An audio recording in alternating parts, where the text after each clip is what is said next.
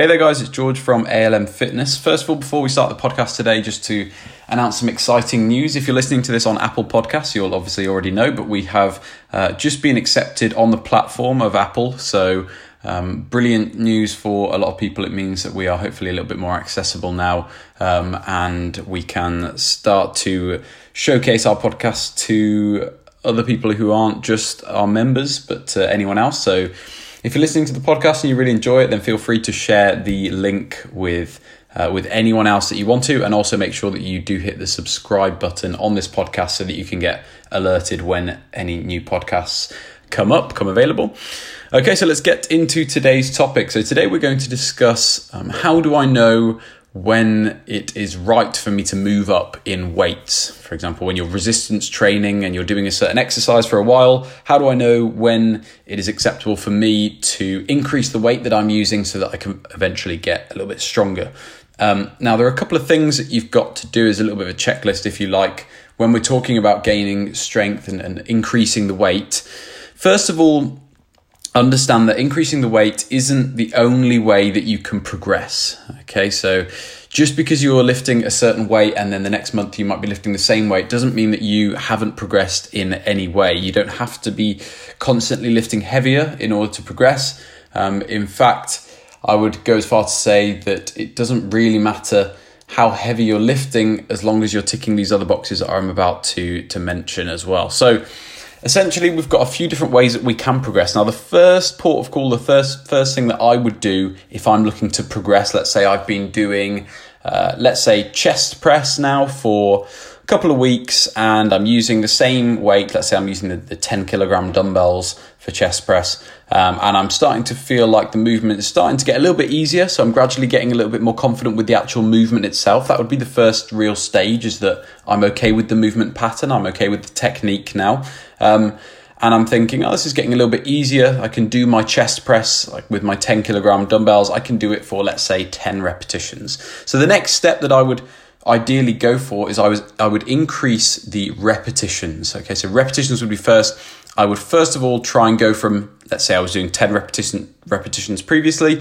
I would try and aim for around about 12, let's say, the next week. So I would try and increase my repetitions just that little bit, because that's probably going to be the easiest thing, rather than just going ahead and grabbing some 15 kilogram dumbbells and trying to all of a sudden do 10 reps with that. It would just be a little bit easier, rather than just doing the 10 kilogram dumbbells for 10, just to do the 10 kilogram dumbbells for 11 or 12 reps this time. That would be an obvious progression that wouldn't take too much effort if we're seemingly getting better with the movement. So that would be the first thing we'd do. We'd aim to increase the repetitions. Now, obviously, if we've set an amount of repetitions that we want to achieve within our workout program, so I know I want to do 10 repetitions of chest press, and I've chose that repetition range for a reason, because 10 is a pretty optimal number for muscle hypertrophy, for growing muscle. So I obviously chose that. So I don't want to go too far off that mark.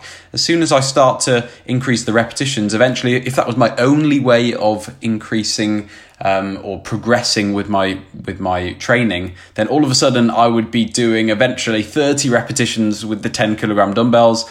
And all of a sudden, that's all well and good. I've definitely progressed and I will gain a little bit of muscle from that.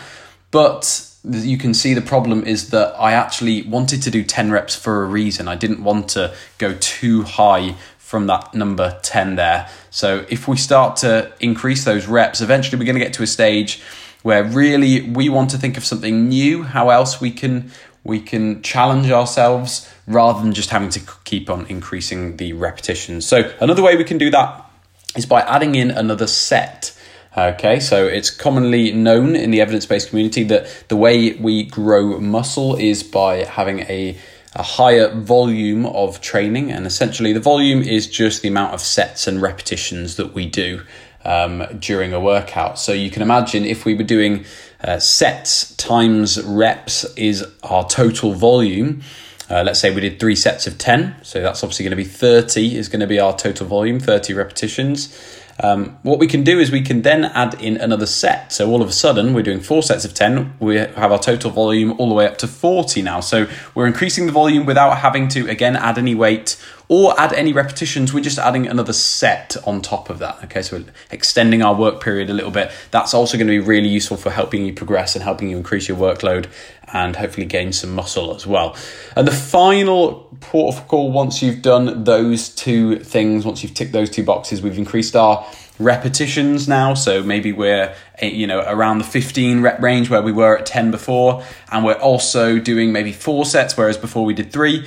And again, with those two situations now, we're not really at the point where we want to increase our reps anymore. We don't really want to be going much higher than 15. We're not really at the point where we want to be increasing our sets anymore, because we're going to be doing the same exercise for ages then. We might be spending 6 or 7 sets on each exercise, which is a bit unrealistic and not that optimal. So what do we go to next? It's the only thing that's remaining is we need to increase the weight. And you'll find at this point, whereas previously we were doing 15 repetitions of these 10 kilogram dumbbells because we'd progressed to that point, now we might be able to do the 12.5 kilogram dumbbells, but we're back to 10 again. So you might be able to do that for 10 repetitions and we're back to where we started, but this time we're doing 12.5 kilogram dumbbells for 10 repetitions and we're just doing the 3 sets again. So you can see hopefully how that progression has gone as I've kind of talked you through that, how we've gone from starting off by increasing the repetitions all the way up to increasing the sets, and then eventually we're increasing the weight and we're back down to where we started with the sets and the reps. So that is essentially how we progress with the weights that we're using, and probably the optimal way in terms of gradually overloading the muscle. We call it progressive overload, which is been the kind of proven method. It's been shown to be the way that we can most optimally increase our muscle mass and increase our strength. So hopefully that's been pretty useful for you guys. If you're wondering how to progress with the weights, don't rush through it. Don't feel like you've got to jump from one weight to another weight within a week period. Take those steps, increase the reps first, then increase the sets, and then you can maybe increase the weight if you feel ready.